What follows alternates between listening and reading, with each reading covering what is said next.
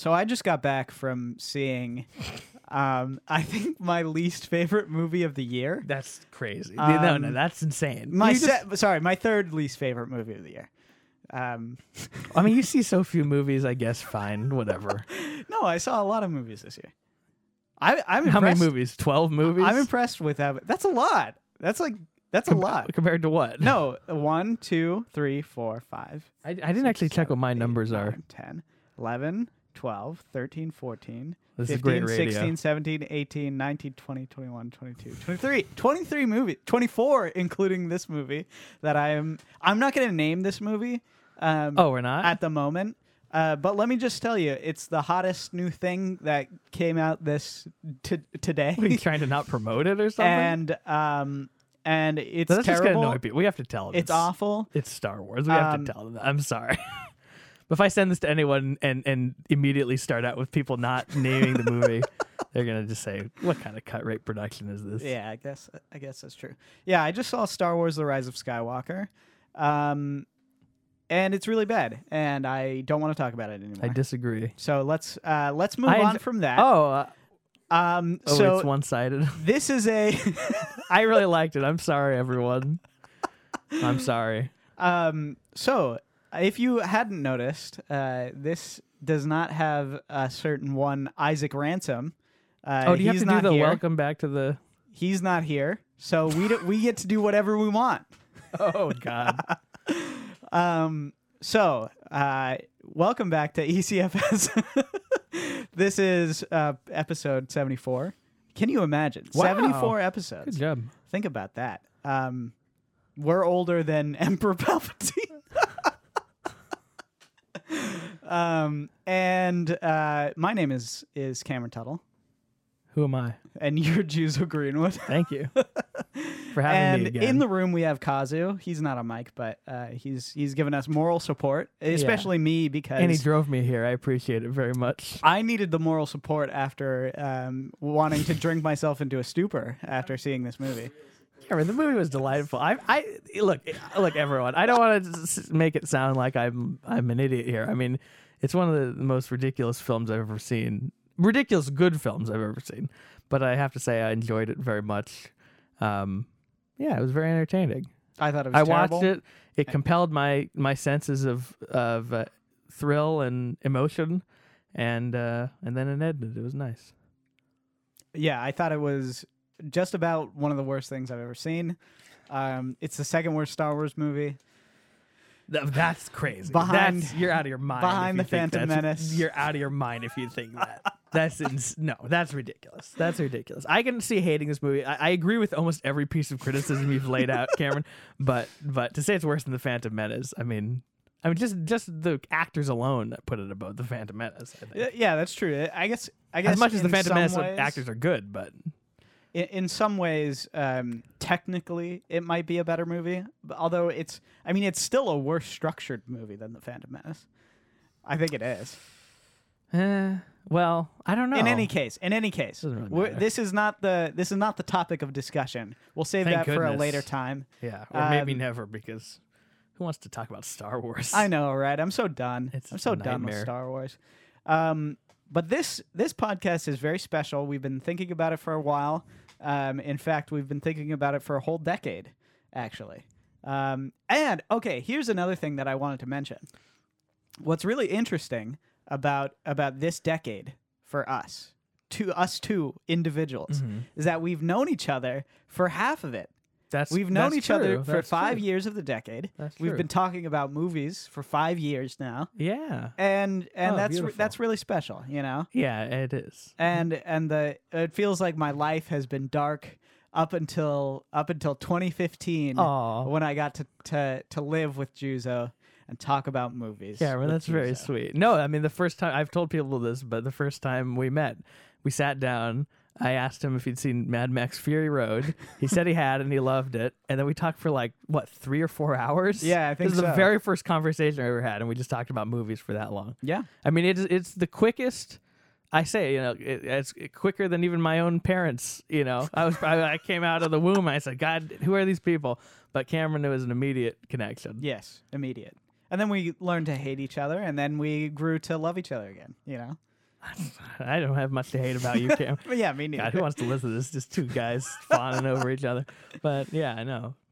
So here's what I've been thinking about with the best movies of the decade. I think first we ought to talk about the decade as a whole, because I think there were a lot of interesting developments that happened. Yes. And then we'll get into sort of the individual movies. And I don't really have an exact top 5 or 10 list. I probably have a top 5 that I can rattle off, but I have a hard time putting a lot of these movies into a strict list, because there was hard to rank masterpieces. There was a ton of spectacular movies this year. So, but I want to talk a little bit about the decade as a whole, because I think like I said, there were some really interesting things that went on, and changes to the film industry that happened specifically this decade.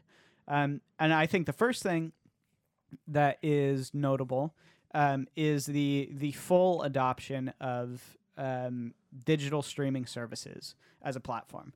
And we spent a whole hour-long episode on that. So I don't want to get too deep into it.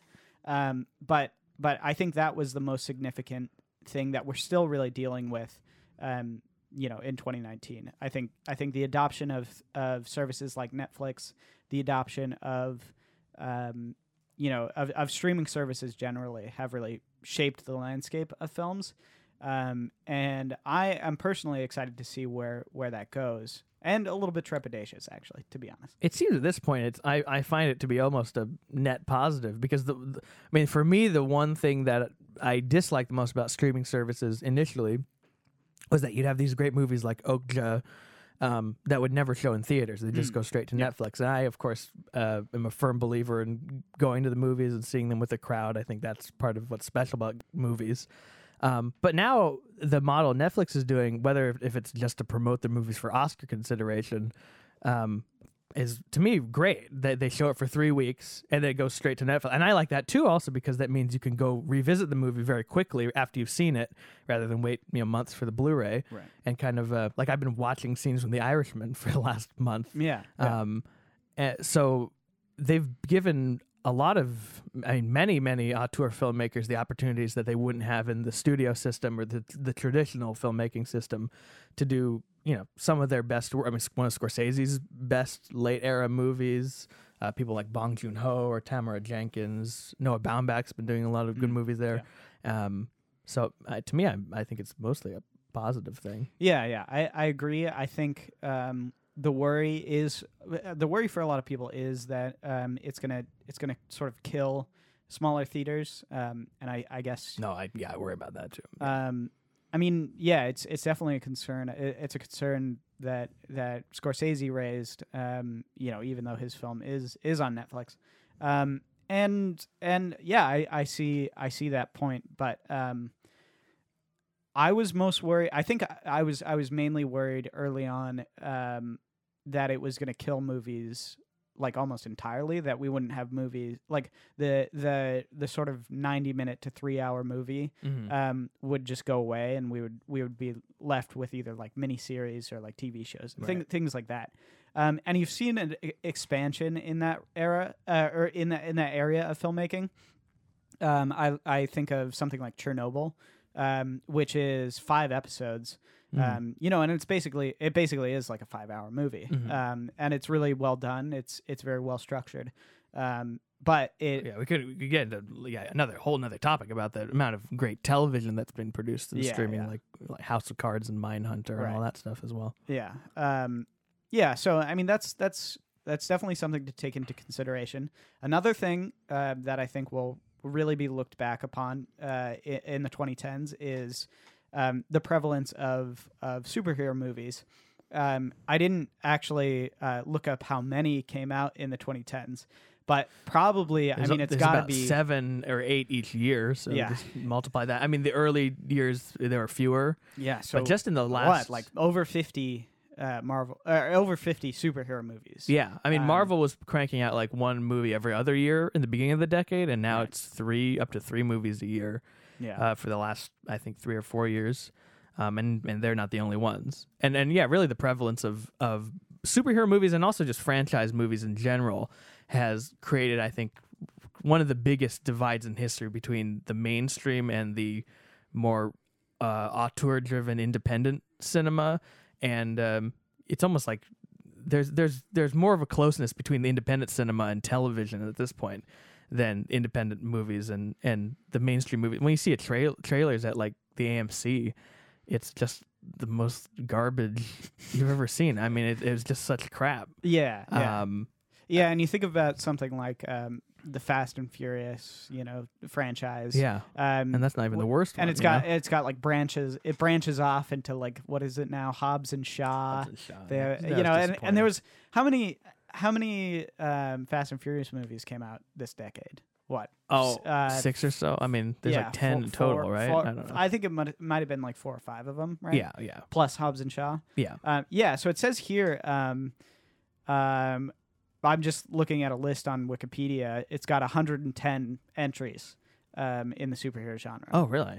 So that includes like the actual comic book movies, the like animated ones, as well as some things I've never even heard of.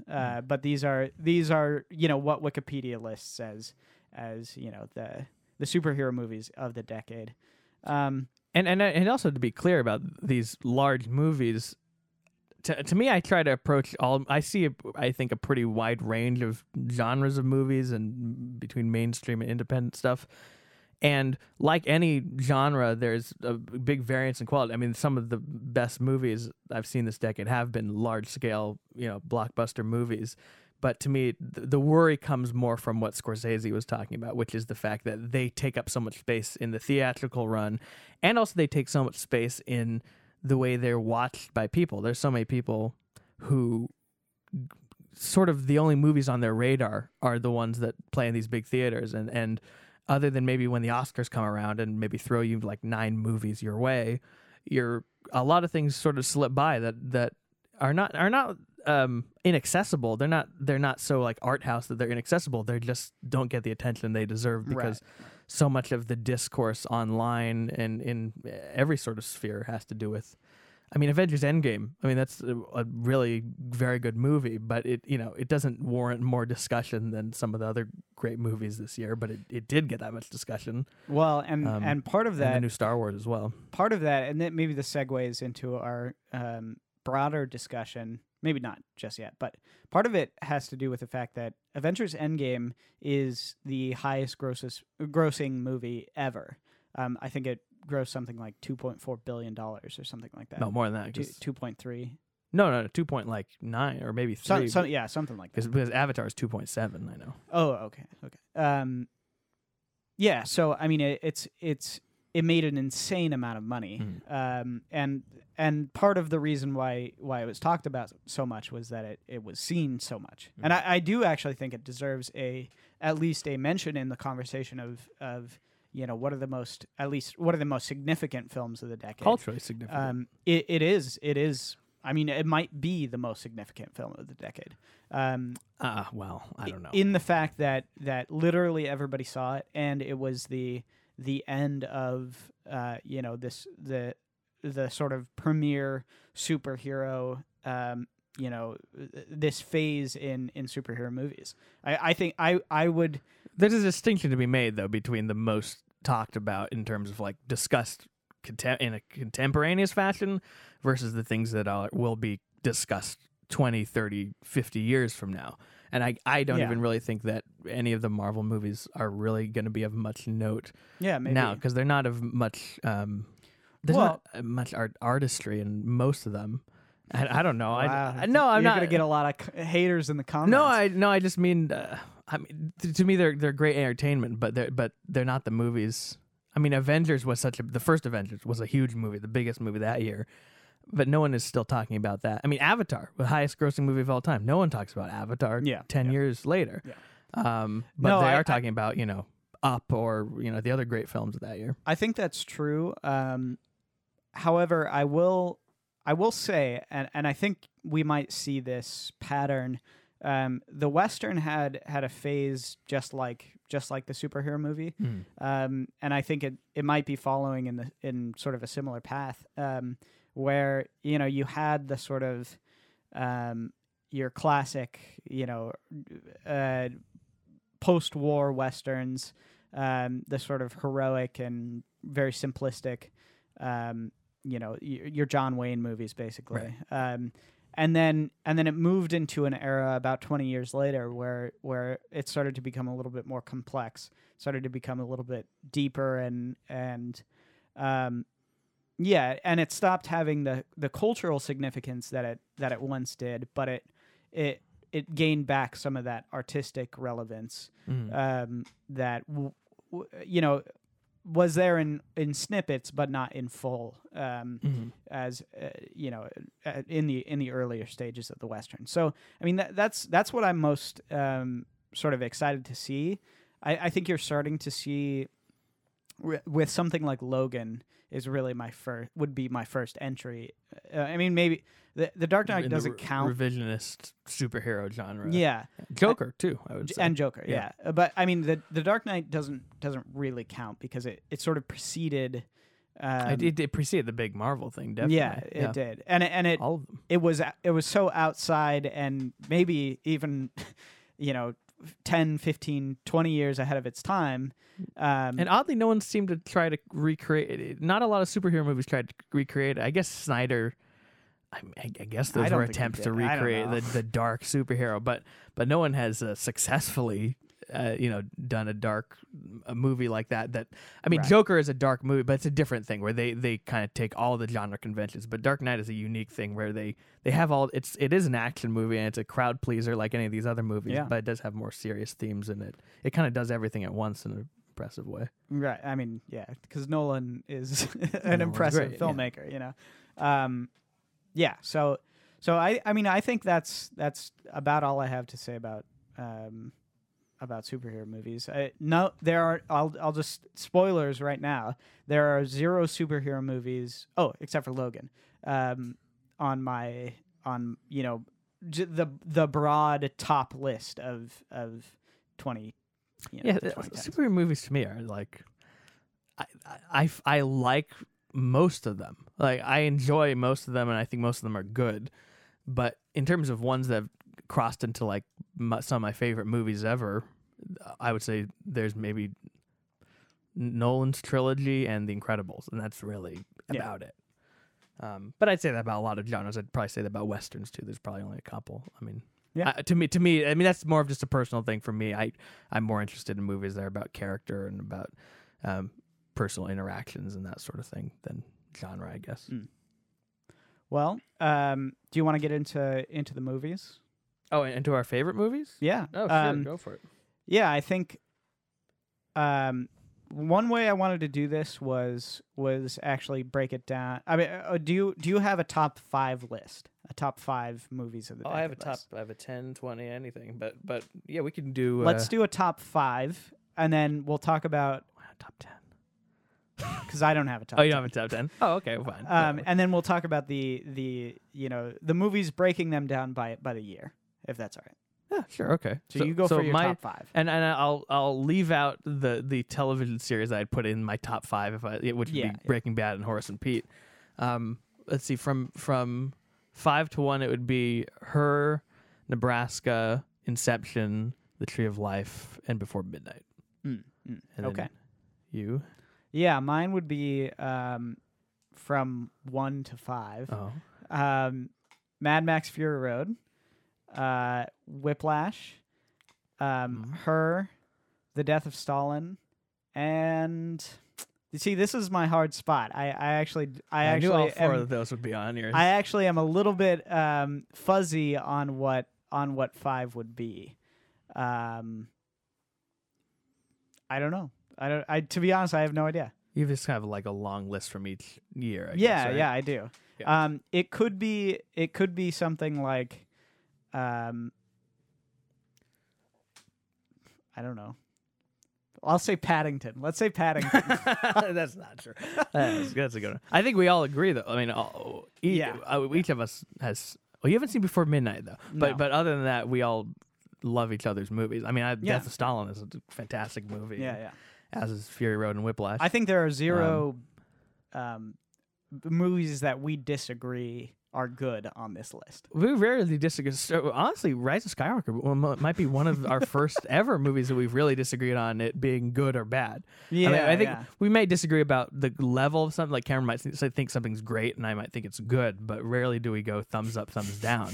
I mean, gee, I'm not even sure if I can think of a single other time. This is maybe a moment in history. Yeah, I mean, it might be. But It's a polarizing movie, I guess. But what's interesting about our list is it is a pretty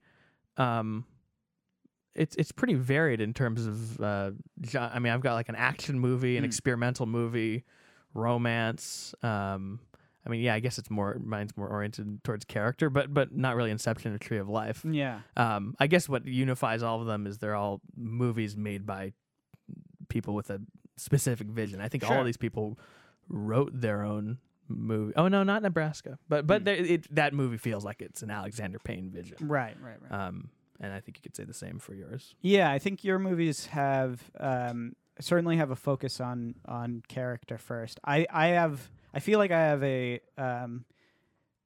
bit of a shotgun of like different movies. You know what I mean? I don't know. You know what? I'm gonna put 5 at Django Unchained. Oh, really? Yeah. Okay. Because I feel like Django is a movie that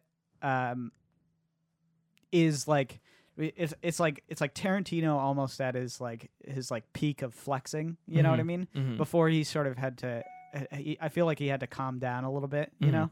And Django is just such a fun ride. I mean, it's just spectacular. Great. I mean, if I was going to Tarantino this decade, I'd go with Once Upon a Time in Hollywood, but they're both great movies. So now what I want to do is I want to give a couple of the movies going from 2010, and we'll take a step back in memory lane. Because 2010 it was a really seminal for me. I feel like it was a really different time as well in movies. Sure. You know, it was everything was in 3D. Yeah, that was like around that time where 3D TVs were getting big. Yeah, like that really died. Netflix, they would send you DVDs. Oh, really? This? Yeah. Oh, yeah, well, yeah, of course. Yeah.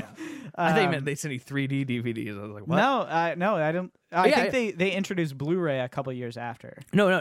I do remember the Netflix DVD thing. In fact, the first I ever heard of Netflix was my best friend in elementary school. His family, like, we got this thing called Netflix. They send us DVDs. I'm like, wow, that's neat. It was fantastic. And then, I think and when they started making I was probably still going to Blockbuster at this time. Yeah. I was going to 5-star, and I was going to 5-star until last year. Yeah, rest in peace. Yeah. So I mean, doesn't it feel? It feels kind of quaint, doesn't it? It does. I mean, and to me, I don't know about you, what kind of movies you were seeing in the previous years to 2010, but for me, that year is a very specific turning point for me, because up till then, I was very, what would be the word, cowardly perhaps, in the movies I would see. If you look at what movies I saw in theaters, as up till 2009, it was almost all animated films and maybe a few other kids, Charlotte's Web, or I mean, Avatar is almost a kid's film, honestly, like that, and that's about it. And then it was 2010. It was Inception. Inception was that key movie where I saw that, and after that, I became interested in seeing more adult-oriented movies, and that was the year I saw True Grit, the first movie where I saw a guy got shot in the head, The Fighter, where I saw the first nudity, Fighter, and The King's Speech, which I think was the first R-rated movie I saw in the theater. That or The Fighter, I'm not sure. What? The King's Speech being R-rated is R? Yeah, it's because I didn't even remember. Wait, what happened? Oh, because he got the swearing speech. Yeah. Yes. But and The Social Network, of course. That was right. It.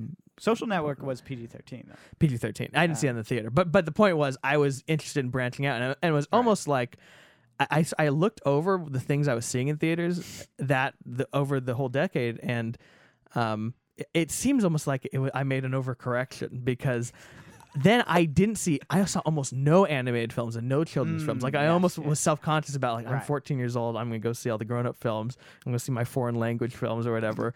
And then it's more recently that I've started to see. Like this year, I saw like the How to Train Your Dragon, and I've sort of fallen back in love with a lot of these kids' movies. Because they like superhero movies. There are some really great ones. I feel like that's kind of how it goes. Is you start to sort of like turn your nose up when you're in that like teenage age. You kind of start to, and the thing is, this was also the decade for us that not only did we graduate high school, but I graduated college, and so like this was this was a we kind of like grew into our own, like we were teenagers in 2010, and then we were middle school in 2010. Exactly. Yeah. We sort of grew up. With this era of movies. I reviewed Inception in my middle school newspaper. Wow. And what did you give it? Oh, the highest rating, of course. What was the highest rating? How did you rate? This is star system, four stars. Yeah, that was great. But yeah, so that year it felt like it sort of turned, and then the next year I was like, Dad, I want to go see The Tree of Life. He's like, do you really want to see that? Because the trailer looked so interesting. Right. I went and saw it, and I was like, what the hell is it? Like, I was not really impressed by it, or I didn't get it, and I only saw it like 6 years later or so, and it became one of my favorite movies ever. But yeah, that early part of the decade was an interesting sort of shift in my view of movies. In terms of the world of movies, I don't know. I wasn't following the film industry in the same way. I was seeing much fewer movies in theaters. I definitely wasn't following behind the scenes. So to me, I feel like it wasn't until 2012 that I really started to follow things, like follow things, and see more things in theaters. Because I mean, up until that point, I would just go to the theaters with like my parents, basically. It was just we would see whatever. I don't know. Oh yeah, that's another important moment in your kid's life when you see a first movie by yourself, which I think was probably sometime 2012, probably. Yeah. So I mean that was about. I mean, I started to really branch off after that, and once you get into high school, there's a sort of a certain independence, I guess. You start to see more. You start to I'd skip class, go to the movie theater. Really? Yeah, hell yeah. Oh my gosh, definitely. You're just like you were just like I skipped class to see Her. I skipped class to see American Hustle. Gosh. Yeah, it was great. It was a great year. Yeah. So let's jump into 2011. Oh, what you didn't do your movies of 2010? I didn't even do the movies. So my favorite movies from 2010 were The Social Network, True Grit, Inception, and Toy Story 3. Okay. I think I sort of named mine. I guess Blue Valentine is up there. I saw that much later, but that's an amazing movie. Definitely the two masterpieces, and the ones that I think are held up are going to be remembered of that year as the thing that happened that year is Social Network and Inception. Yes, definitely. Yeah, I agree. Those are the classics. But also, I mean, True Grit is an amazing movie. I really love Shutter Island, and there's a lot of good movies that year. And also, it happened to be an odd year where the Academy nominated actually like 7 great movies, which in recent years seems much more rare. I mean, last year was like 1 movie, but that year, I mean, they gave it to the wrong one, but they all the movies they nominated were really great, or at least the ones I've seen. I do like The King's Speech a lot. I mean, I saw it much later. Solid movie. It's very good. Yeah. Fighter, Black Swan, all those are good. Yeah. So let's jump into 2011. Again, this is sort of early on in my. I remember seeing Rango in theaters. Did you see Rango in theaters? Yeah, that was fun. Good. Probably his best movie, right? Verbinski. I haven't. To be honest, I haven't seen any other. He movies. Pirates movies. I mean. Oh yeah. Maybe Black Pearl. Yeah, Black Pearl or Rango. Yeah. I do love. Black Pearl is a good movie. Yeah, it's so good. There was a video about how Black Pearl is accidentally good. Like it's an accidental masterpiece. It's an interesting video. I don't know about that. I just think it's a well-made, good movie. I mean, just a fun movie. Yeah. So my favorites from this year were Drive, Tree of Life, and We Need to Talk About Kevin. All of these movies. You saw those later. I saw, right? Much later. Tree of Life I saw in high school, but Drive and We Need to Talk About Kevin I saw a few years definitely later than they came out. Mhm. And we need to talk about Kevin. Kind of blew my mind when I saw it. It was on Netflix. I mean, I just sat down and watched it. It Was you that know, the beginning of your love affair with Lynn Ramsey's yes, films? yeah, it was. Yeah. Yeah. Yeah, I think it's And- first for me too. Lynn Ramsey's amazing. Oh, if you haven't spectacular. seen any of her movies, check them out. Yeah, I would recommend we need to talk about Kevin. That'd be the best one. Yeah. I mean, of the ones I've seen, at least. Yeah, but You Were Never Really Here is great as well. But Yeah, more we need to talk about Kevin as the more accessible one. I would say. yes, definitely. Um, But I mean that year, I didn't really see that many movies in theaters. I saw both of the Harry Potter movies came out in those 2 years as yeah. well. Oh, that was something I was going to talk about too. In terms of franchises, is the YA franchises is something that has kind of that has been died. phased out. Thank goodness. Perhaps thankfully, because it was like Harry Potter and then Twilight. Once those disappeared, it sort Yeah, of fizzled out. The you Maze remember Runner the- things didn't yeah. really do much, and Maze I Runner. forget what else. Divergent, that really hit the dust. And The Hunger Games movies. Her Names did They- pretty well. I mean, there was 4 of them. Yeah, but people don't really seem to care about those sort of things anymore. The Hobbit, I don't know. that died. Yeah, people just seem embarrassed about it now, I guess. Though I do like the Harry Potter, Deathly Hallows too. I rewatched that recently. That's a pretty darn good movie. I actually kind of liked the first one better, which I know is an unpopular opinion. People say the first one's boring. I kind of like it. I like find them both. They're good. I think there's not a single bad Harry Potter movie. I gotta say. yes, there is. Yes, there is. It's called The Goblet of Fire, and it's terrible. I disagree. It's a bad movie. Kazu's acting like he agrees. I disagree. It was worse than I remember, but I still think it's a good movie. There's some really great stuff in that. I really like. Well, we could go to friggin' tangent about Harry Potter, me defending the Yule Ball, and I think the Voldemort sequence in Goblet of Fire is one of the best scenes in the series. It's better than. It's the actually rest better of the than movie. it's better than the Voldemort scene in the Deathly Hallows too, which I like. But the final confrontation of Deathly Hallows is where it goes from like a great movie to a very good movie, because it's like she wrote this whole she wrote like an amazing climactic battle sequence, and then they just float around. I mean, it was kind of ridiculous. Why I'm baffled why they did that, because normally the thing is to do spectacle, do something crazy. Right. Have a whole scene where the burrow catches fire, like they invented in Half-Blood Prince. But in this case, they did something much more boring, which is not the movie thing to do, and it still to this day baffles me. That was the one thing that he did that. That was the one thing that bothered me about that movie. Was it felt like, like the book, it feels like a conclusion. It's like, it's very like, everybody's fighting each other and a lot of people die, and you kind of she gives people time to have their moment. She gives everybody kind of a time to have their moment. And in the movie, I mean, I know there's constraints obviously, but in the movie it's like, oh, we're gonna pan over here, and here's a bunch of dead people that you liked, and then we're gonna pan over Another here. movie should have been 3 hours long. Yeah, Yeah, definitely. exactly. Yeah. Even though there were 2 of them, I mean, it's crazy. I didn't even know. No, but like, you could make a 3-hour movie out of that whole Hogwarts Just the battle battle thing. sequence, Yeah, yeah. definitely. Yeah, I mean, it would have been Return of the King Part 2.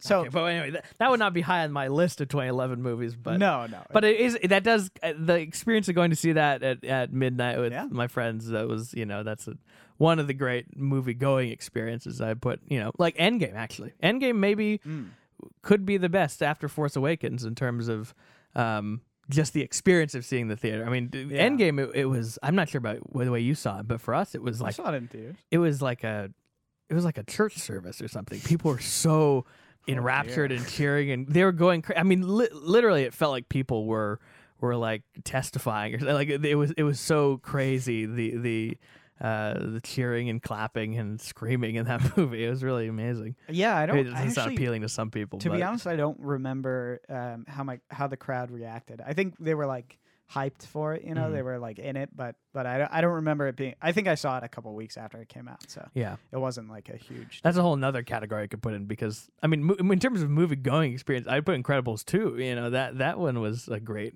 experience of seeing the movie, and then I saw it again. I was like, whatever, it's pretty good. But whereas I've seen a lot of great movies where I just saw it in a lonely tiny theater by myself and no one else was there. And I'm looking around going like, wow, no one has seen this masterpiece. Yeah. But anyway, yeah. Anyway, my 2011 movies would Tree of Life, which I appreciated later. Interestingly, also Hugo, I think, is another masterpiece from that year, and I think it's one of Scorsese's like top 3 movies. I really love Hugo. See, I haven't seen Hugo. Oh, I you still haven't? haven't seen Hugo. Oh darn, man! You got that movie. To me, is like you should. If I ever had a kid, I'd show the kid that movie to teach him about the history of cinema because there's so much love of film history in that movie, and it's also just beautifully made. But that was another one where I saw it the first time and thought, oh, it's pretty good, and then I saw it 6 years later and thought it was a masterpiece. So sometimes you have to go back and revisit. I mean, some of the movies from 2010 I could warrant revisiting as well. What are the other ones? Me too. Me too. Herzog's documentary about the death penalty, Into the Abyss. Great movie. Errol Morris's documentary, Tabloid, also from that year. Girl with the Dragon Tattoo. There are a lot of great movies that year. The Artist. That Artist was an interesting thing where it kind of like it was like popular. It won Best Picture, and people were like, "Oh, is this going to start a new thing of people making silent movies?" And then one other guy made a silent movie, and they just died. And it's kind of sad because I wish that people would. You know how like people make a black and white movie every once in a while. You would think like, why not just make a silent movie every once in a while? It is funny because The Artist suffers from the same exact thing that a lot of Best Picture winners do, where I mean, this is the same with The King's Speech, where it's like Green Book because it gets Best Picture, it like immediately in the public's eye it goes down the legacy of the movie. it goes down like two notches because people are like, oh, this one Best Picture, like why? Yeah, even Moonlight, it seems like it didn't destroy the legacy because in film Twitter, Moonlight is held up as like the second coming of Jesus, but Moonlight, I've heard a lot of people who are just like. People who don't follow film, who just go to movies, who feel that way about Moonlight. They're like, yeah, it's pretty good, but it really Best Picture. And so when if they had seen it, I feel like Cosby's shaking because it's like his favorite movie. But I mean, it's one of the best pictures of one of the best pictures of this decade. Yeah, it's obviously a great movie. But what I mean is I think. I don't know if there's a single one that's not untouched by the fact that they won Best Picture. Even Birdman is kind of like people have forgotten. And that's one of the best ones, and even 12 Years a Slave people don't really talk about much either, which is a masterpiece. Which is sad because I think 12 Years a Slave is the best Best Picture winner. I mean, it's an impeccable film. I only saw it once because why would you watch that movie a second time? Everyone, I don't know anyone who would see that movie more than once. I mean, it's so horrifically. I mean, it's so bad, but in an amazing way. Visceral, I guess. Exactly. But yeah, I mean, I kind of feel that way about Moonlight. But I felt that way before it won Best Picture. Was that I was always like, oh, well, I think La La Land's better, but you know, yeah. So like I had that feeling sort of from the get go. But sorry, Kazu. I know that's his top pick, but you know, So 2011. This is why I don't know why we're talking about Moonlight, but The Artist. That's why. Yeah. So yeah, 2011. Basically, all of the movies that I liked from that year, I didn't see in 2011. Right. 2012. Those 2 years though, those first 2 years, there weren't really big superhero movies. The only one I can think about is like Iron Man 2, which was not really a big movie. Iron Man 2, Captain America, the First Avenger was 2011. That's a good movie, but. Yeah, superhero movies were not really into the bloodstream at that point. The big movie, I guess, the young adult movies maybe were the big, like Harry Potter. Harry Potter was the biggest. 8 was the biggest movie that year. Yeah. As in 2012, I just remember that was the year where you had Avengers and The Dark Knight Rises, and maybe something else. I can't remember. But that was I remember a banner year for mainstream movies, and also I would say a lesser year for smaller movies. Compared to the previous two. Like, I mean... I think 2012 might have fewer great movies for me than any other year. Interesting. I don't know. I mean, maybe... I might agree with that, actually. 2012, I think, was the movie that I started to see movies, not when they came out necessarily, but at least, like, in that year, you know what I mean? And I started to see much more movies. And so... So 20, they're doing some brotherly hand signals over here. No, I just find out the top movie Skyfall is the other big one. Yes. But not a superhero movie. But Yeah, I remember watching Skyfall in theaters and hating it. I don't. Whatever. God, every movie we talk about, we can just go on a tangent about. But Skyfall is an excellent movie, and let's close the book on that. Continue what you're saying. Kevin. That's another one that we yeah, I guess that's disagree with. Disagree about. So 2012 was really the first year that I started to be much more like involved in I guess like the movie scene. And I saw Silver Linings Playbook that year. I also saw Moonrise Kingdom that year. I didn't see Django Unchained that year actually. In theaters. I was a little too young. I was definitely too young for that. So 2012. Those three were my favorites: Django, Moonrise Kingdom, and Silver Linings Playbook. I remember this is also the year I think I first started actually following the Oscars more and like actually having like the other 2 years. Oddly, even though I loved Inception, I don't remember feeling like really strong. Probably because I hadn't seen a lot of the movies. I saw a lot of the movies after the Oscars, I think. So I didn't have a strong opinion about it. But 2012 was the first where I saw almost all the Oscar movies, and I remember being like, I really was going for Lincoln. I really wanted Lincoln to win, and then Argo won, which made me like fall asleep in the theater, and I was really annoyed about that. And then of course after the Oscars, I saw Life of Pi, which became like one of my favorite movies ever. Yeah. And that would probably be one of my. That would be the big movie that year, or there's a movie called Samsara, which is a documentary, pure just images. There's no characters, non-narrative documentary. You're on this list. You also have Cloud Atlas. Cloud Atlas. I saw only a couple years ago. You gave it 5 stars. I think Cloud Atlas is like Wachowski's best movie. I think it's gosh. no, it's an amazing movie. I haven't seen it. So it's to me, it's like one of the most audacious movies. It's one of the biggest attempts anyone's ever made at a movie that actually succeeds. Like you see a lot of people who go for like, we're going to make the most profound movie and it just is embarrassment. But this one actually, to me, succeeded. They basically tell 6 stories, 6 different genres, people playing 6 characters across the expanse of time. The way they cut it together, it's incredible. The editing of it between these different time periods is brilliant. All right. Well, I don't know why you're so. You've never seen it, isn't it? I don't know. To condescend me. People hate it. I don't know. It's like, well, whatever. It was panned. I'm in good company. Roger Ebert liked it. All right. Well, fair enough.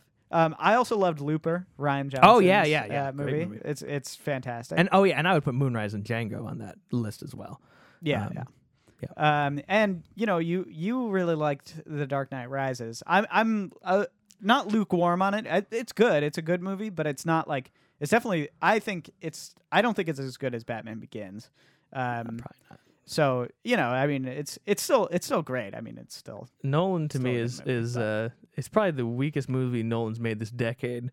But to me, that says a lot about how good he's been Nolan this decade. I mean, he's maybe been better than anyone this decade. Yeah. Him to me, the people who have done the best work this decade are like him. Linklater, Scorsese. Actually, he's made like 4 great movies this decade. You would say 5. Yeah. And if we're throwing in TV, I'd put Louis C.K. actually above anyone. But that's a whole nother story. If we're throwing in TV, you got to put Fincher in there because Fincher, Social Network, and Gilligan, Breaking Bad, Better Call Saul. You would put yes. But we're not going to talk about TV, I guess. But Fincher, he's got. Let's see, what does he have? The Social Network, Gone Girl, Dragon Tattoo, which I haven't seen, and then 2 amazing Netflix shows, or at least when he was in the helm. He seems to be the showrunner of the whole series. So Mindhunter as well as House of Cards. House of Cards, he was the original sort of, but he kicked it off. Yeah, that's less his. I wouldn't say he's the auteur of House of Cards, but well, in the first season, you could definitely see his influence for sure. But I'm excited for him to go back to movies, to be honest. Oh, definitely. And his new movie looks really interesting. Yeah. It's about the guy who wrote Citizen Kane. And it's written by his dad. That's right. Yeah. His dad passed away like 20 years ago. Yeah. His dad wrote the screenplay. Yeah. Yeah. Really interesting. Yeah. So 2013, I was full in it at this point. I was full into watching movies. Oh. And there were some killer ones. Hold on, one more 2012 movie. For it. I feel like it's underrated and deserves some love. Is End of Watch, which is my dad will laugh when I say this because he hates it and he's a police officer. But I think it's the best cop movie ever made. It's crazy and it's operatic and it's definitely, you wouldn't call it realistic, but I find it to be really amazingly written and emotional, and I find it kind of amazing that guy made that, and he made Fury, and then he made Suicide Squad and Bright, which is so baffling to me. But End of Watch is a movie that was on no one except for Roger Ebert's top 10 list that year, and I think it's something that people should see because it's really great. The camaraderie of Jake Gyllenhaal and Michael Pena in that movie is amazing. Yeah, I mean, I absolutely loved Fury. I thought it was a spectacular movie. Yeah. But, you know, he has a 50% success rate if what you're saying is correct. Yeah. So, I mean, yeah, Suicide Squad and Bright, like one after another, like it's weird, man. Shot it's and weird. Chaser, like it's weird. I don't know anyone who's gone down in flames that quickly. Yeah. Far. So 2013 was a really interesting year. 12 Years a Slave, as we mentioned, which is, I mean, it's definitely, well, I don't know, because Her is a masterpiece as well. I think Her is an absolutely incredible movie. It's a movie that I will watch 1,000 times more than 12 Years a Slave. It's hard to compare because, first of all, one is much more you desire to watch it again. I would say Her is the one that's more out there in terms of doing this thing that's pretty unique and interesting. Yeah. And if you don't know what the movie is about, it's a guy falling in love with his operating system. Yeah, played by Scarlett Johansson. But it actually ends up not being a weird, quirky comedy about his iPhone taking over his life. It ends up being one of the most tender, romantic movies about loneliness and falling in love ever made, I think. Yeah, I mean, I think it's Spike Jonze's best movie. It's 100%. One of the best movies. It's the only one we had both on our lists. It's. I mean, I don't know. Some people find it kind of slow or odd or whatever. I mean, it's definitely odd. Yeah. But it's also a movie. So beautiful. It's a movie that it shares a lot with a cup of tea, in a lot of ways. It's a good laptop movie. Yeah, you just want to sit down with it and just really like hold it. Yeah, it's a very rainy day. Yes, exactly. Yeah, and it's not a movie that you really want to watch with like anybody else. No, it's a very gentle movie. In fact, if you watch it with other people, there's a tendency because it's so. The emotions are so big and out there. There's a tendency to want to laugh at it, just as kind of like as shielding yourself. But when you watch alone and really with sincerity, I think it's one of the best films you can ever watch. And a killer soundtrack. I mean, just insanely good. Yeah. I mean, it's probably one of my favorite soundtracks of the decade. Ooh, we're gonna go another hour if we talk about my favorite scores. No, we can't. How to Train Your Dragon. So also up there, I didn't see this until 2 years ago, probably a year ago, 2 years ago. Nebraska, which is on your list. Love Nebraska.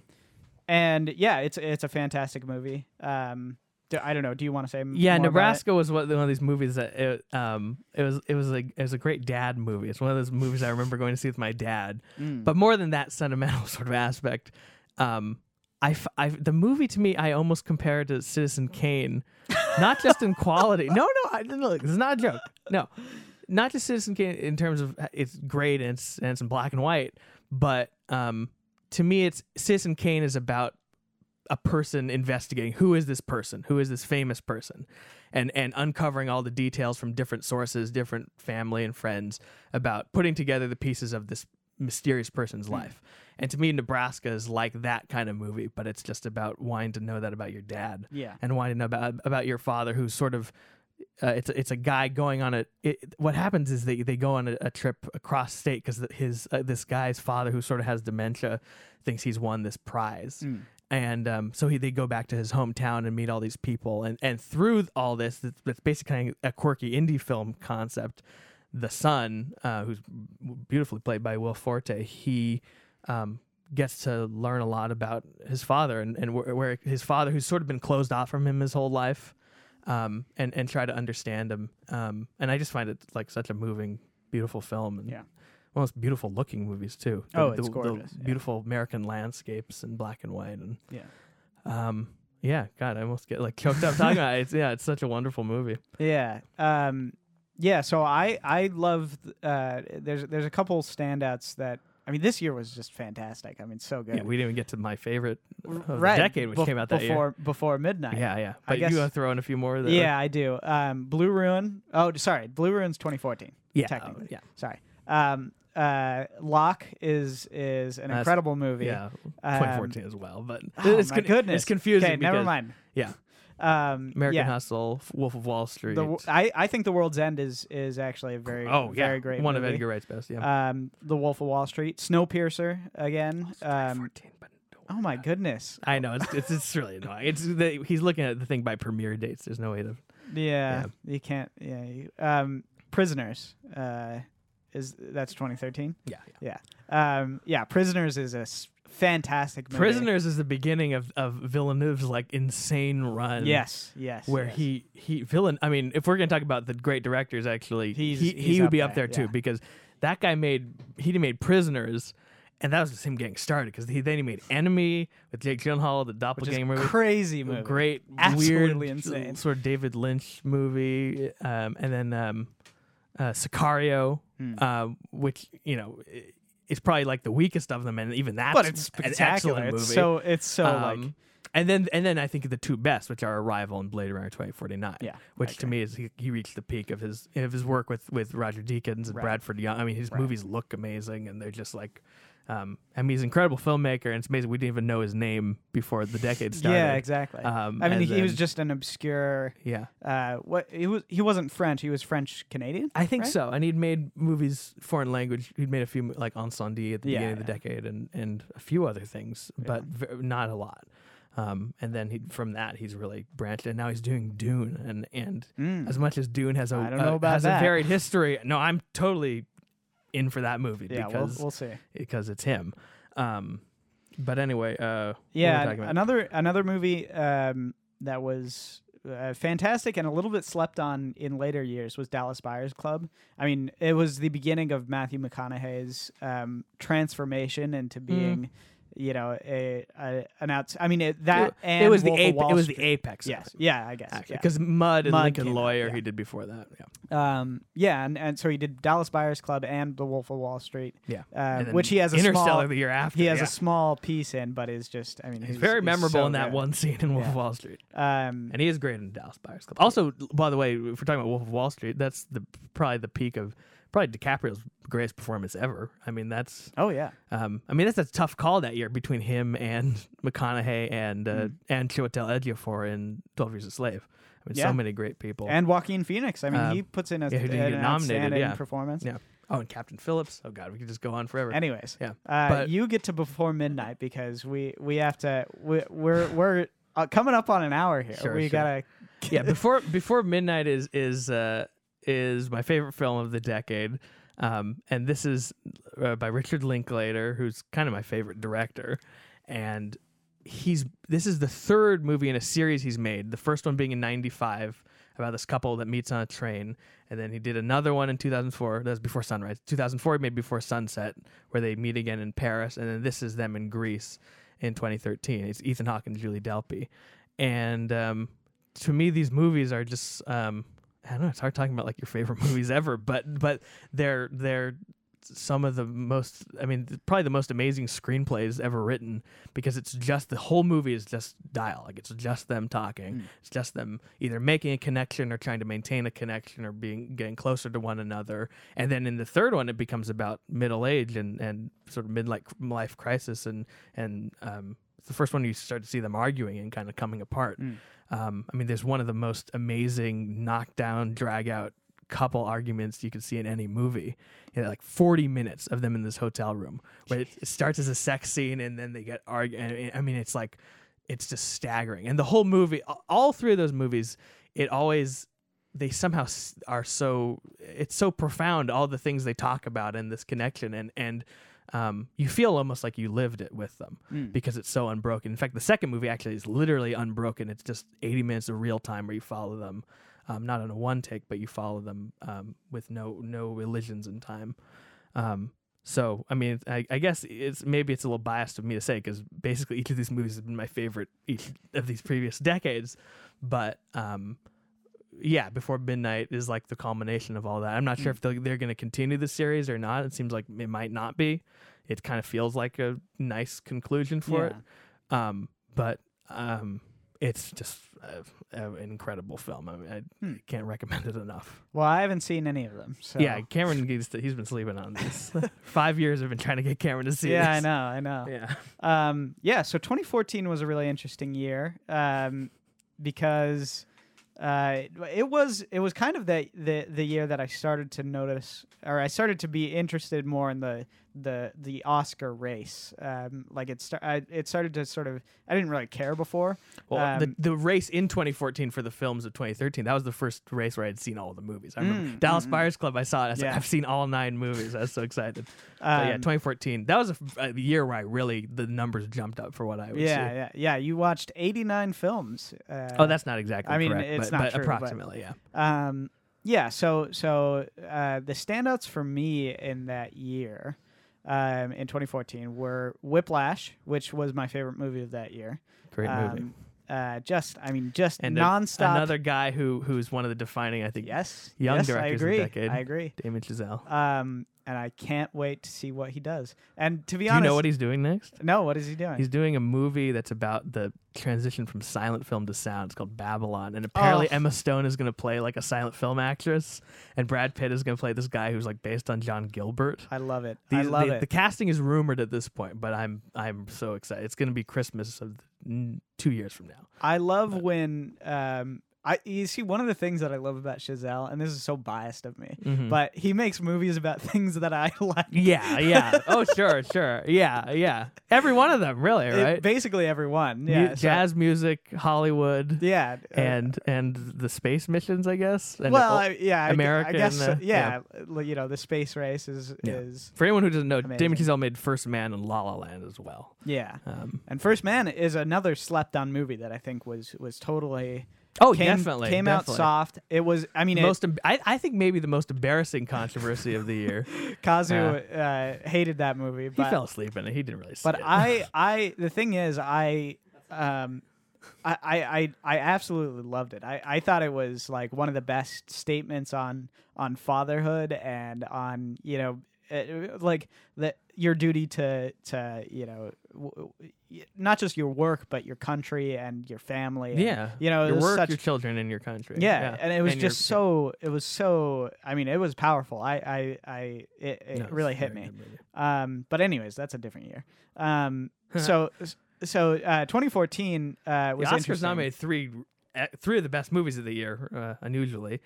Because Birdman is also in there, which I think people think of as just a technical achievement, but I think that's actually it's like a wild movie. Ride the whole time. Yeah, and amazing performances, and of course Boyhood, which would be high on my list of favorite movies of that year. I think second to something else, which I'll talk about. But I mean, for Linklater to do Before Midnight and Boyhood back to back, I mean, that's got to be one of the greatest 1-2s anyone has ever done. And also Linklater, the movies he's made in addition this decade, like Bernie, I didn't talk about from 12, but that's a very good movie, and Last Flag Flying as well. But Boyhood, as probably some of you know, it's about shows a story of a child from 6 to 18 years old, and shot over 12 years. And I think that's another one that was kind of hurt by being a big Oscar contender, because people just said, "Oh, it's just a gimmick, whatever," kind of like Birdman.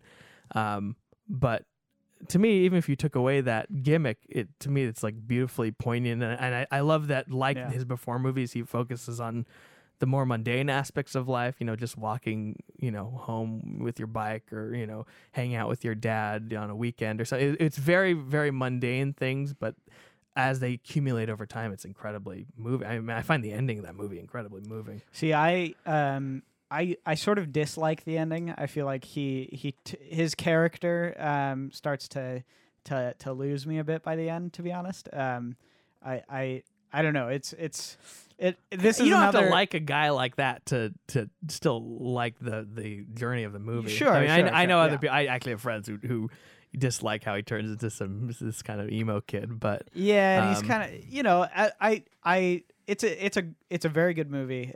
It's definitely. But I think an Linklater interesting also, one. He does It's not one that of, I want to sit down and watch every day. It is long. It's like, it is long and it's it's like intense. 3 hours long. But I think Linklater in many movies has done a good job of making you care about someone who you might not ordinarily like. Even I think probably a lesser movie this decade he's made, Everybody Wants Some. That's a movie where you go in and all these guys are these jocks, these kind of douchebags, and you're like, why am I watching these guys? But then you do find them kind of likable by the end of it. I mean, Bernie is about a guy who murders an old lady, and he's like the most likable Linklater character ever. I mean, that's a whole nother story you could tell about. But Boyhood is great. Should I talk about my favorite? Patricia Arquette. Outstanding performance. I mean, one of the performances of the decade, in my amazing. opinion. Yeah, she's amazing. So I mean, for me, Ex Machina, Fury. 2015. Ex Machina.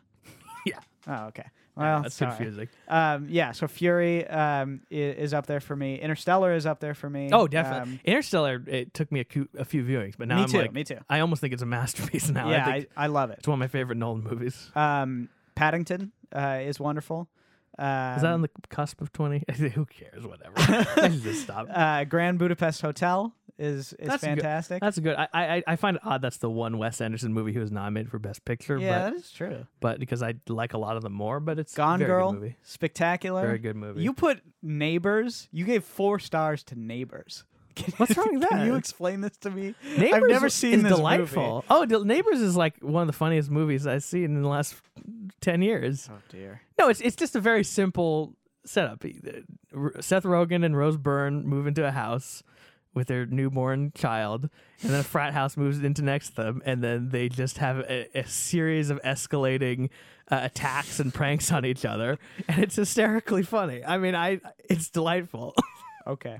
If you say so. It's just very straightforward. Enjoyable. You know, it's not high on my list. It Follows and Nightcrawler are both fantastic movies. I mean, they're really very good. very good movies. Yeah, underrated in the decade. I feel. Yeah, like. Both of those guys, those are their first movies, and the guy who made It Follows. I liked his second movie more, Under the Silver Lake. Very strange movie. Yeah.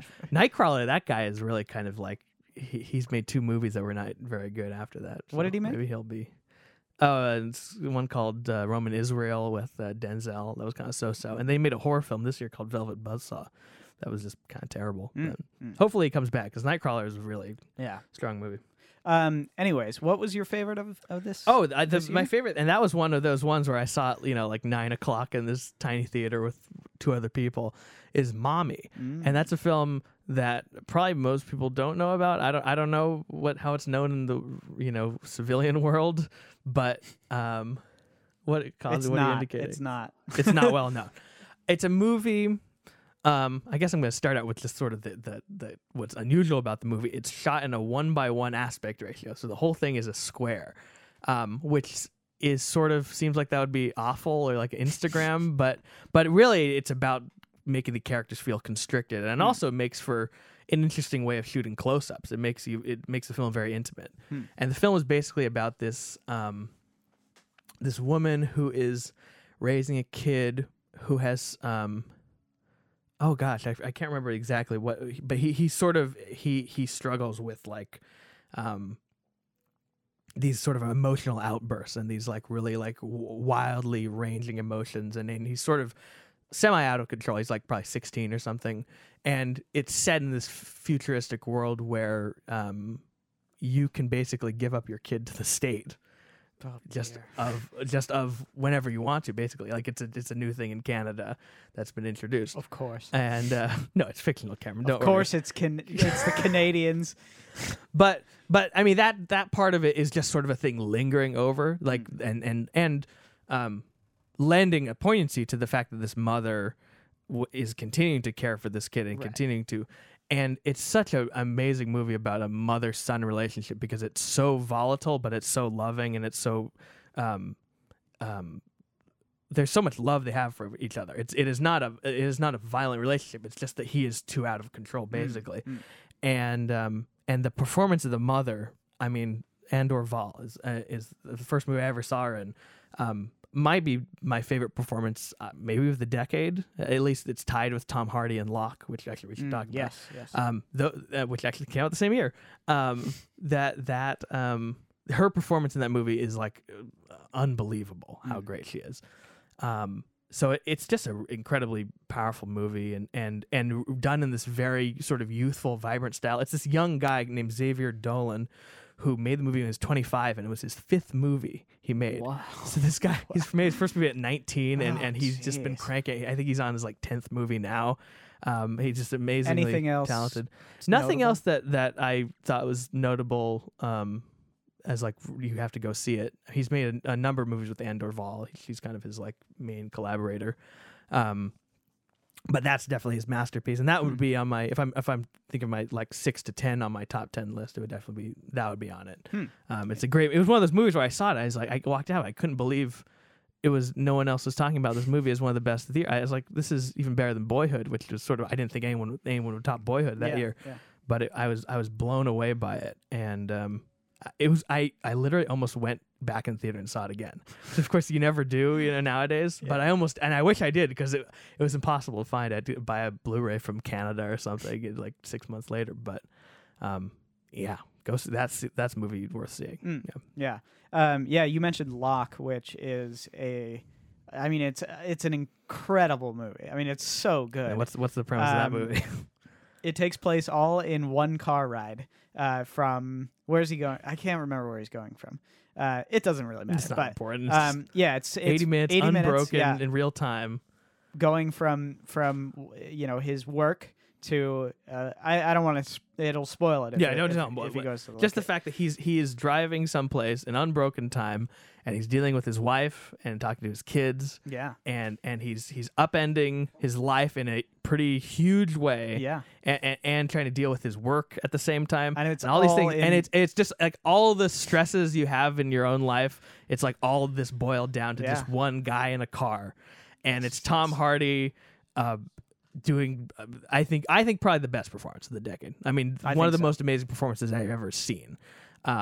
Just incredible. And you wouldn't think you could have a movie that stressful, just a guy sitting in a car. Yeah. But it is one of the most stressful. I remember I watched it. You can hear Kazu making noises because I remember listening to Kazu watch it. He was watching with headphones on his laptop, and every 5 minutes I hear him go, "Oh God." Yeah.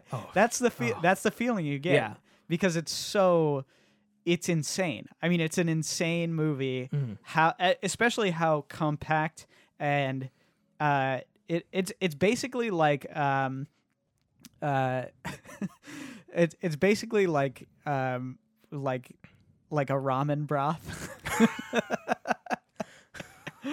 Because it's all of the like fats and the collagen and the stuff that you get from all of these different parts of filmmaking and of your life. It's like a really boiled down version of every of just like stress. That's like basically just it's stress in its purest form. None of the stress is there's nothing supernatural. When you say it's a crazy movie, nothing is happening that's out of just ordinary life. Yeah. But it's anything, if you're just any human being, you can relate to the things that are going on, and it's just amazing. Yeah.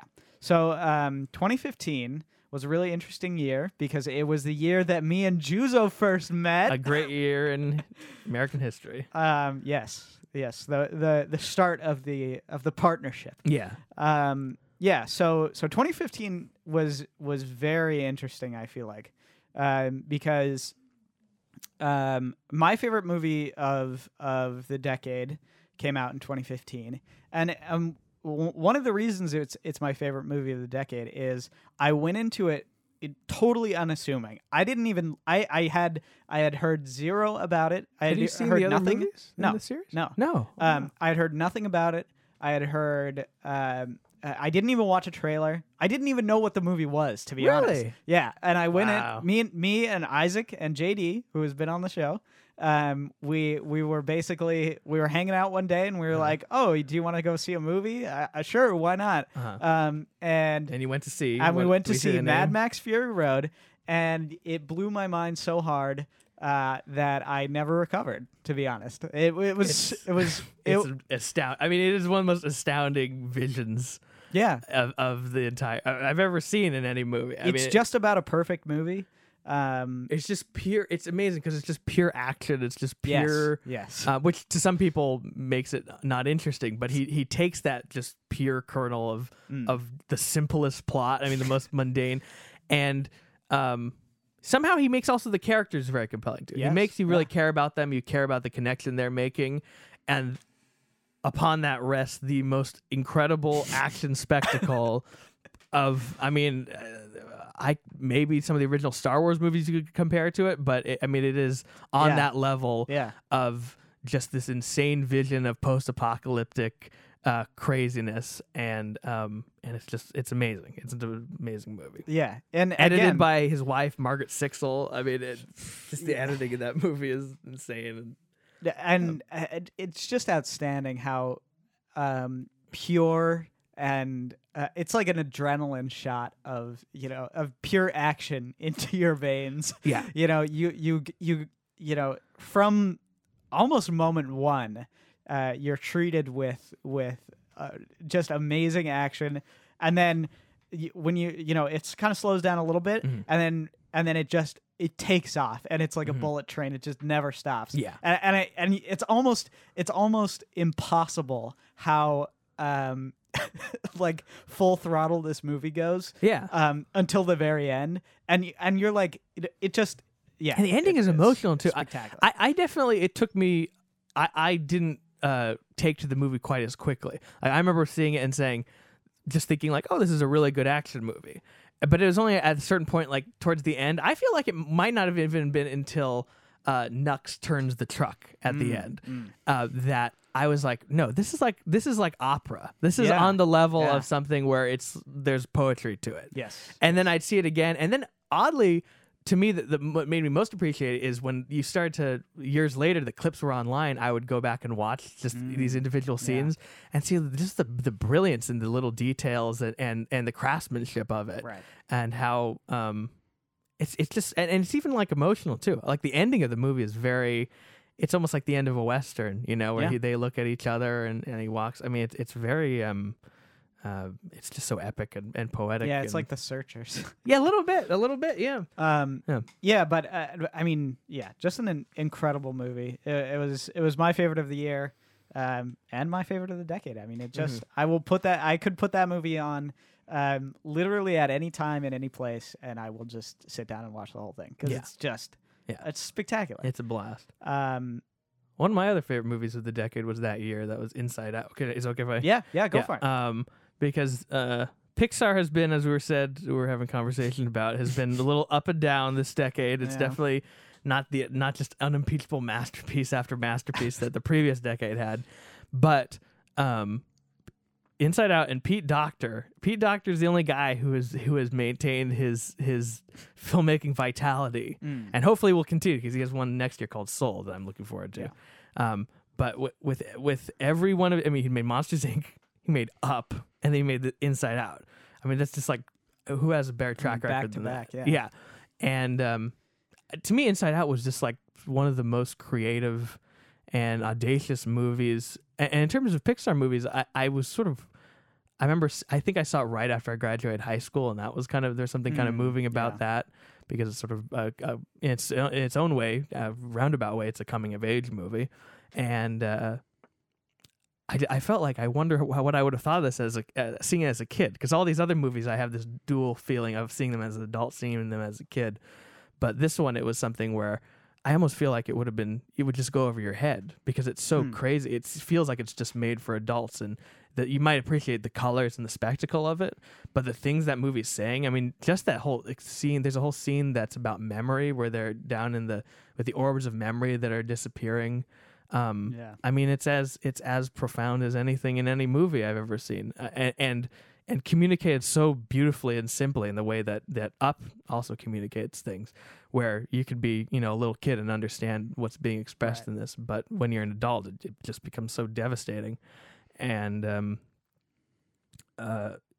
God, I mean, I was like emotionally destroyed by that movie. The end of it, the whole Bing Bong, yes, absolutely, Bing Bong, but also just the end where the whole idea of joy and love rushing in to meet sadness, and that whole whole scene at the end, I mean, it took me back to like high school when I was upset and out in the hallway crying, and this girl who's my friend came up and asked me what was wrong, and I said, oh, I'm fine, and she just gave me a hug and went back in, and then I came back in, and then I apologized to my teacher. I'm like, I'm sorry, I had to step out, and then she gave me a hug too, and it just took me back to that sort of feeling, and yeah, it's a very affecting movie, as you can tell. Yeah.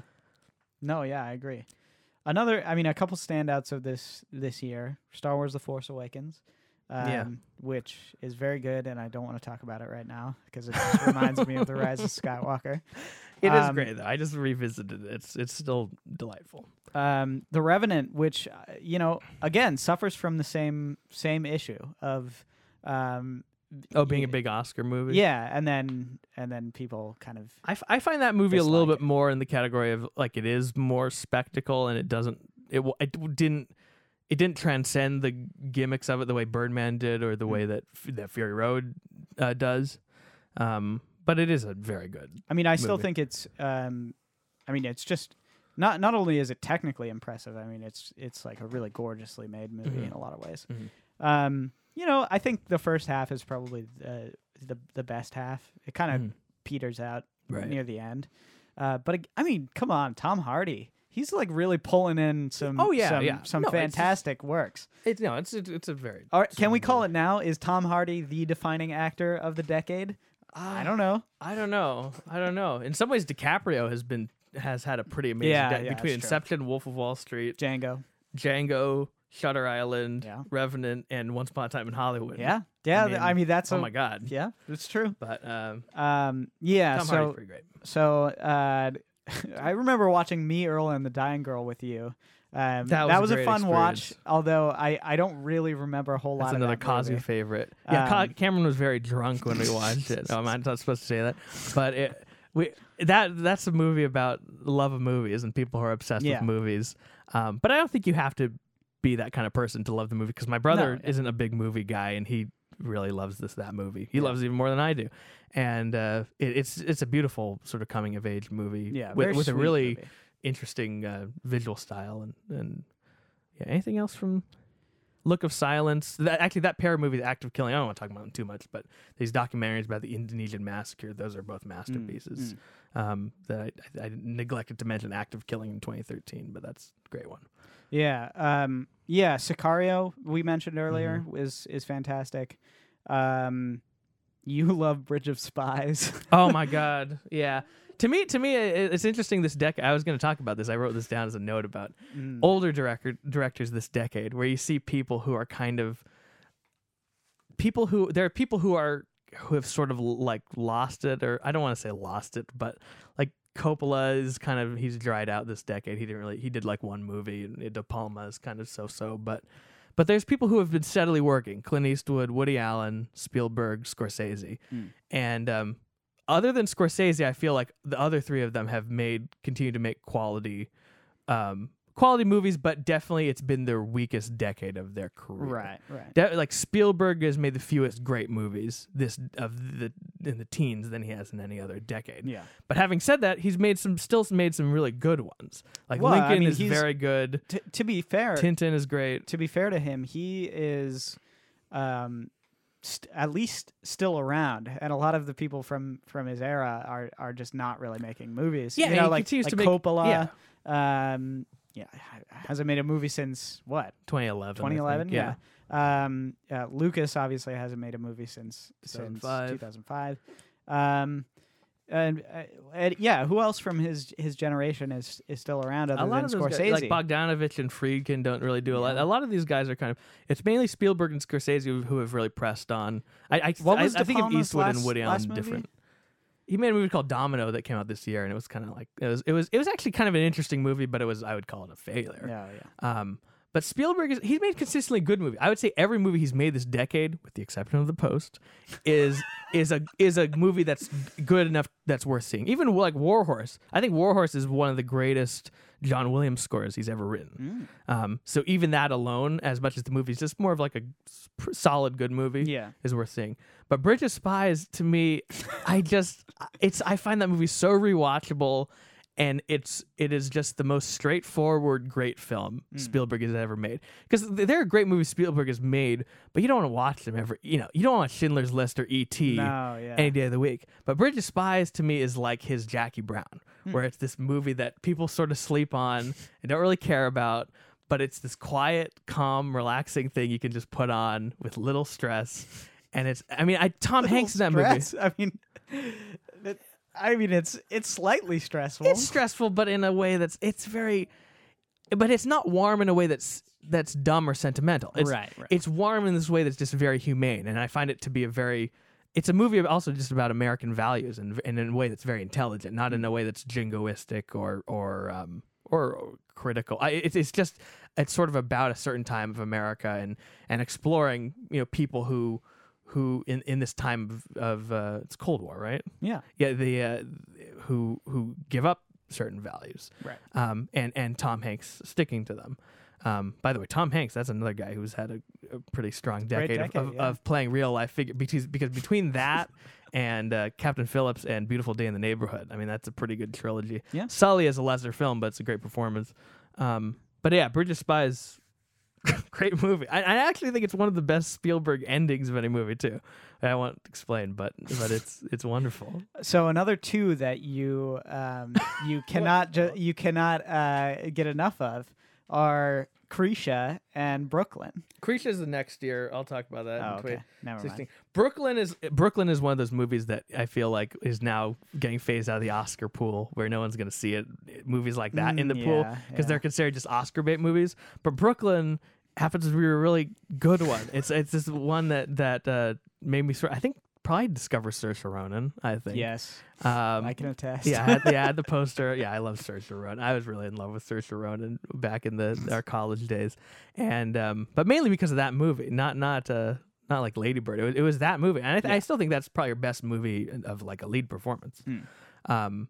It's a very straightforward romantic coming of age story, but it's just very touching and beautifully told. There's not much more to say about it. Also, the Hateful Eight should be thrown in there because Hateful Eight's very good. It's good. I'm trying to think of there's some stuff that like there's a Turkish movie called Mustang, which is about these teenage girls who are getting married off. All right, we gotta move on. Oh no, but I want to name great movies that people haven't heard about, like that. Breathe, Mustang, Oh, Victoria. It's a real one take movie. Yes, yeah.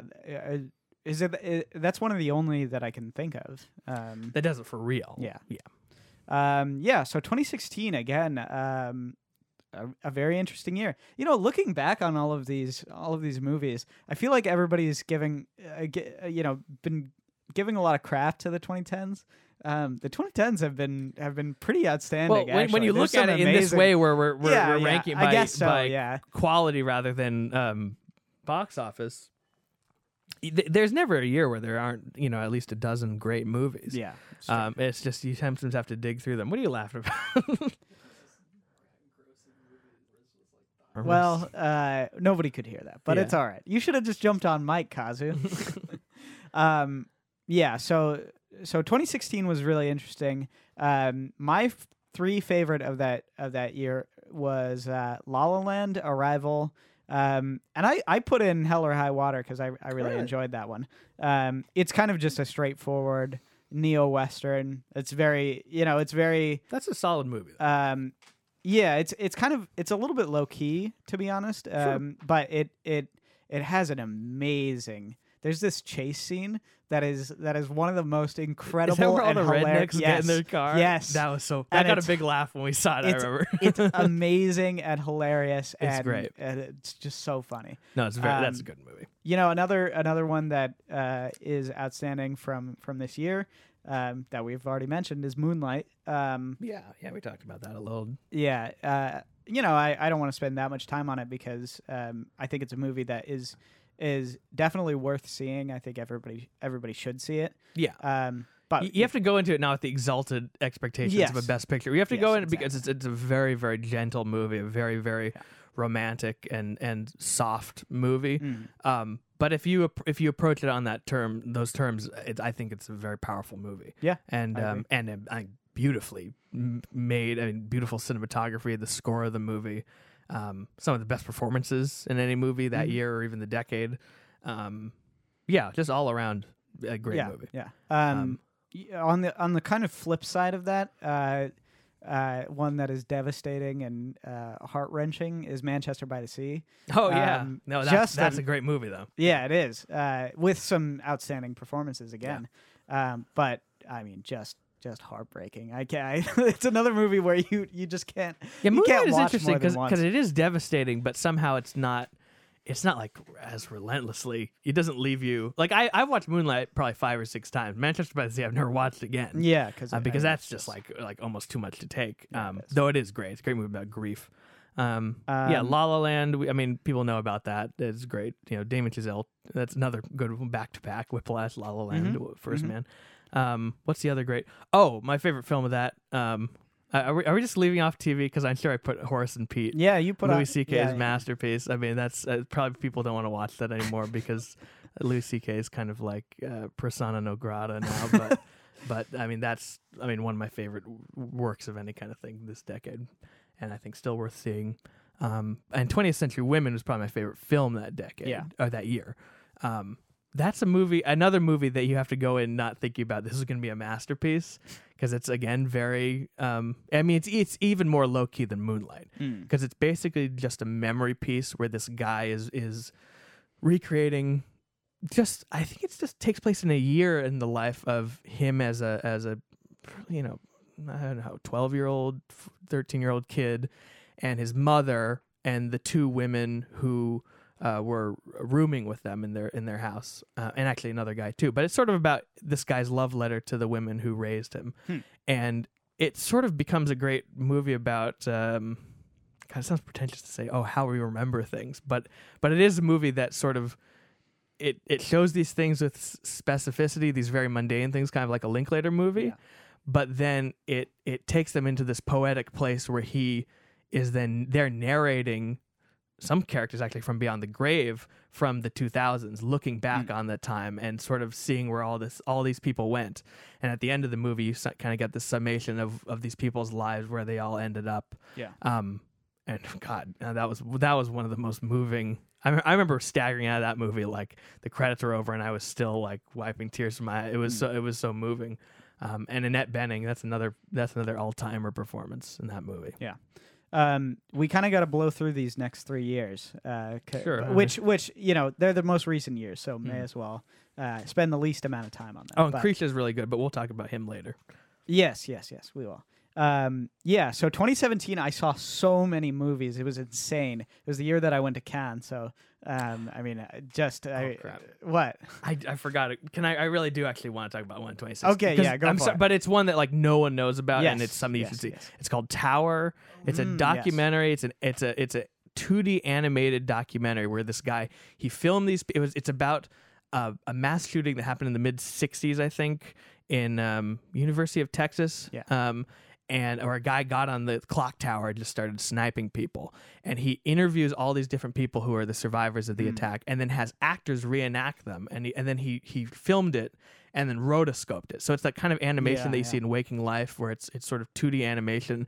And he drains the color out of it. So you are basically seeing this very surreal recreation, which I think is much more tasteful than if you, because when you recreate something literally, it kind of seems tasteless and it seems kind of. It reminds me of those bad documentaries you watch in high school where. Or like recreate like Lincoln or whatever, crime documentaries or something like that. Where it's like it comes off corny. Yeah, but this, because it's in such a surreal way, you see all these you see the events sort of as they're remembered. Yeah. And as it comes together, it becomes this movie about these people who were just these ordinary people, and sort of how this event brought out these extraordinary qualities in each person. It follows a pregnant woman who was shot and was laying out on the courtyard, way out in the open and basically playing dead for hours in the hot sun. And another guy who was a cop who went up the tower, and another guy who joined the cop who was just a civilian who worked at like a department store who they basically deputized as they're walking up the tower. It's then the way he hands the movie off to the real people is, it's really incredible. And so that's the movie. I think it's on Netflix. It's definitely something that's worth checking out. All right. Sorry for the interruption. No. That's another top 10 of the decade. For me, definitely.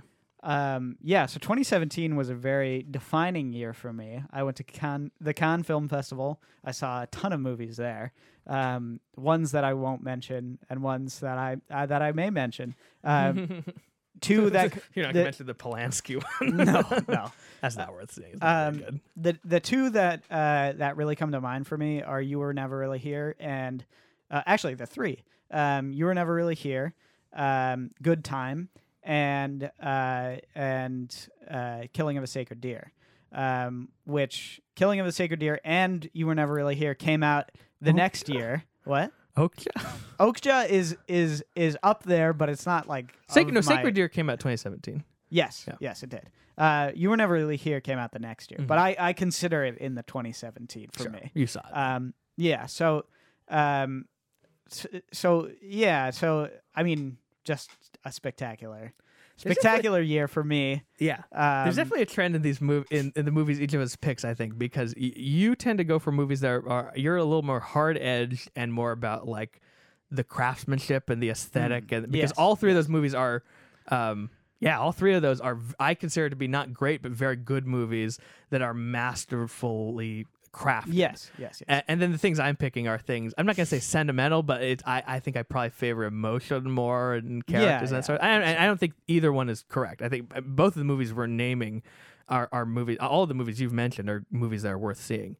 But I just think it is as we list all these movies. It's interesting to see which ones. I think we have a different look on just like I love to think about the craftsmanship. I love to think about this is why. And it's not like I don't and you don't look at the emotion. Maybe this is either, why we disagree so much on The Rise of Skywalker. Actually, it's probably true. So another one that I think is just an incredible movie, and we mentioned it earlier, but Logan I think is the best superhero movie of the decade. Best superhero movie of the decade, and one of the defining shifts in the superhero genre, I think. And I think it'll be looked back on like like something like Dark Knight. A Fistful of Dollars. I see. You know, I think it'll be looked back on in that sort of high regard. Blade Runner 2049 is another one that we have to mention. Outstanding film. Maybe the best, most amazing cinematography I've ever seen. I think it really in the is decade, amazing. 100%. Yeah. He totally deserved the Roger Oscar Deakins, for that. yeah. I mean, just incredible. Dunkirk is another one that it's like my third favorite Nolan movie of the decade, and that movie it's like my favorite movie that year. Yeah, exactly. That's how great Nolan's had it. Yeah. There's a great documentary called The Work also it's worth seeing. It's about prison therapy, inmates and civilians doing prison group therapy sessions. It's really worth seeing. 3 Billboards Outside Ebbing, Missouri, I think. Amazing movie. That's a great. I think it feels a little like kind of a 90s Tarantino movie in some ways. It's very character based and very extreme, but also very humane. Yeah. Darkest Hour. Yeah, Darkest Hour. Spectacular. Great. Amazing Gary Oldman Oscar performance. And beautiful movie. I mean, like the look of that movie is just like spectacular. Like you remember, like in the Parliament, there's just like the streams of light flies down and people are amazing. It's so good. It's one of those movies where it gets thrown in the category with other Oscar bait, but it's Brooklyn. It's really spectacular. But it's actually instead of these. That's another thing we could talk about is the bland no, we biopics. Can't because okay. No, I just mean like there's been so many bland Imitation Game, Theory of Everything, all these movies that are kind of just made to win Oscars. Right. And this one maybe it was, but the craftsmanship the guy brought to it is on another level. Yes, agree. Yeah. Anything. I mean, there's so many in this year. We can't even list them all. I would throw in A Ghost Story and Heal the Living as things that are kind of underrated. Maybe people haven't seen. Yeah. And the return of Twin Peaks. That's another thing that's pretty notable because the first David Lynch thing in like what 13 years, and it's one of the best things he ever did. And I don't know if you could watch it having not seen Twin Peaks. Yeah. Apparently Mike Stoklaza has, but great. So I also love All the Money in the World. I think it's underrated. I think it's it is a very good movie. It's a Christopher Plummer's probably best performance aside from Knives Out. Maybe I mean both of those movies. He's great and everything. It's but so good. Yeah. Besides National Treasure. Oh my god, He's the he is a grandfather. national treasure. He's the grandfather. Oh my god, we're gonna do another hour on national treasure. So here's what I want to do now. We're at 135. Yeah, just about. And we've talked about the best movies last year on an earlier podcast, We have. so we're good on that. And what I want to do now is we're gonna break this episode into two. And we're going to talk about the best movies of 2019. How do you feel about that? Is that all right? Can you do that? Yeah, Can you stick around for that? I can stick around. Yeah, I've got definitely. Because I think there's a lot to say about this year in movies. Awesome. Well, and you know, this will just be a 2-week run of me and Juzo. How does that sound? Your listenership is going down as Well, we speak. Well, one of the things was we weren't going to record an episode for the week of Christmas and New Year's, and so why not just fill it with Instead, our listeners this? will hear my voice on Christmas. May as What a well. horrifying thought. Come on, let's do it. Okay, so we're gonna save 2019 for next week. Okay. I think there's going to be a really interesting discussion. There's a lot to talk about. Are there any this year. closing things we want to talk about? Just the decade. Just the decade. I mean, what a fantastic decade. Because there's a lot of things. This is a coming of age decade. For us as well. I think I talked about the directors who I think are really great. We kind of covered that as we went. I mean, we could talk about the social media bubble of things, but that's just so unpleasant. I mean, boring it's basically just. It's I just want bad. to leave on a high note. And you know? to me, a weird thing about movies is like I've been feeling recently is they've been expressing a lot of despair and about the world and about human. Maybe it's just me. I don't know. But I feel like if there's anything that unifies all the recent movies, great movies, is that they're about even like Widows, which is a genre movie. That movie is a lot about grief and about overcoming it. And I don't know. There's not really one thing you can link all these movies to, but it's sort of interesting to see there's definitely a lot of things about paranoia with technology and you know the coming of artificial intelligence. There's like Her and Ex Machina movies like that. Yeah. I'm not sure if there's anything else you can think of that sort of is a. I would say defines the decade. Here's what I'll superheroes. say. Here's what I'll say. Horror films, actually. Yeah. lot of Resurgence great of horror horror films. Hereditary, we didn't even mention. I Yeah. mean, it's 2018, I guess. But, Yeah. But Peele, Astor, Yeah.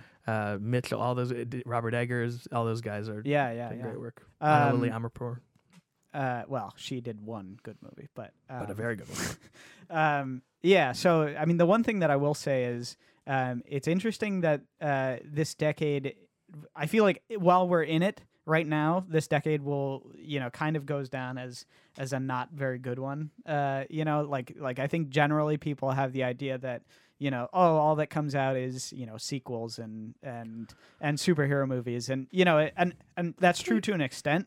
But I really do believe that there's some outstanding movies. And look, folks, okay? If you're not searching up the movies, if you're not doing the research, you can't say that it's been bad. You have to seek them out. An easy one to do. I think for just if you don't have the time to follow stuff. Metacritic best critic, it aggregates all the critics' top 10 lists because a lot of critics are morons. But if you aggregate everything, you do get a sense of. You look at what's this year. You get a sense of what maybe you haven't seen, but you should go see. Yeah. So, folks, go see more movies. Yeah. Don't just see superhero movies, okay?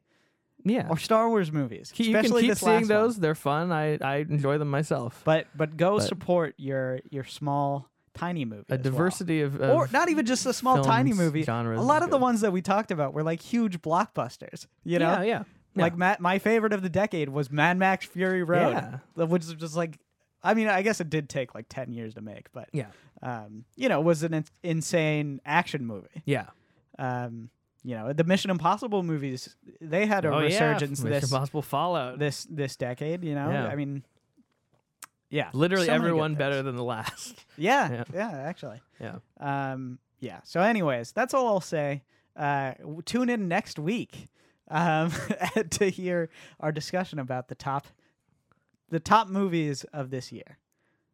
All right. Everything Comes From Something is currently 100% fan-funded by listeners like you, and we wanted to shout out our executive producers, Darren O'Neill and Eric and Ariel Walk. Thank you guys for supporting the show at the highest level. If you want to support Everything Comes From Something, check out our Patreon at patreon.com/ECFS podcast, where you can give a couple bucks our way and get access to our exclusive monthly podcast that is released at the end of the month on the platform through an RSS feed. If you don't have a few dollars, again, tell a friend, tell some family about the podcast. That is how a show like this grows, and you can give us a rating on iTunes. We appreciate you guys so much, and we will see you next week.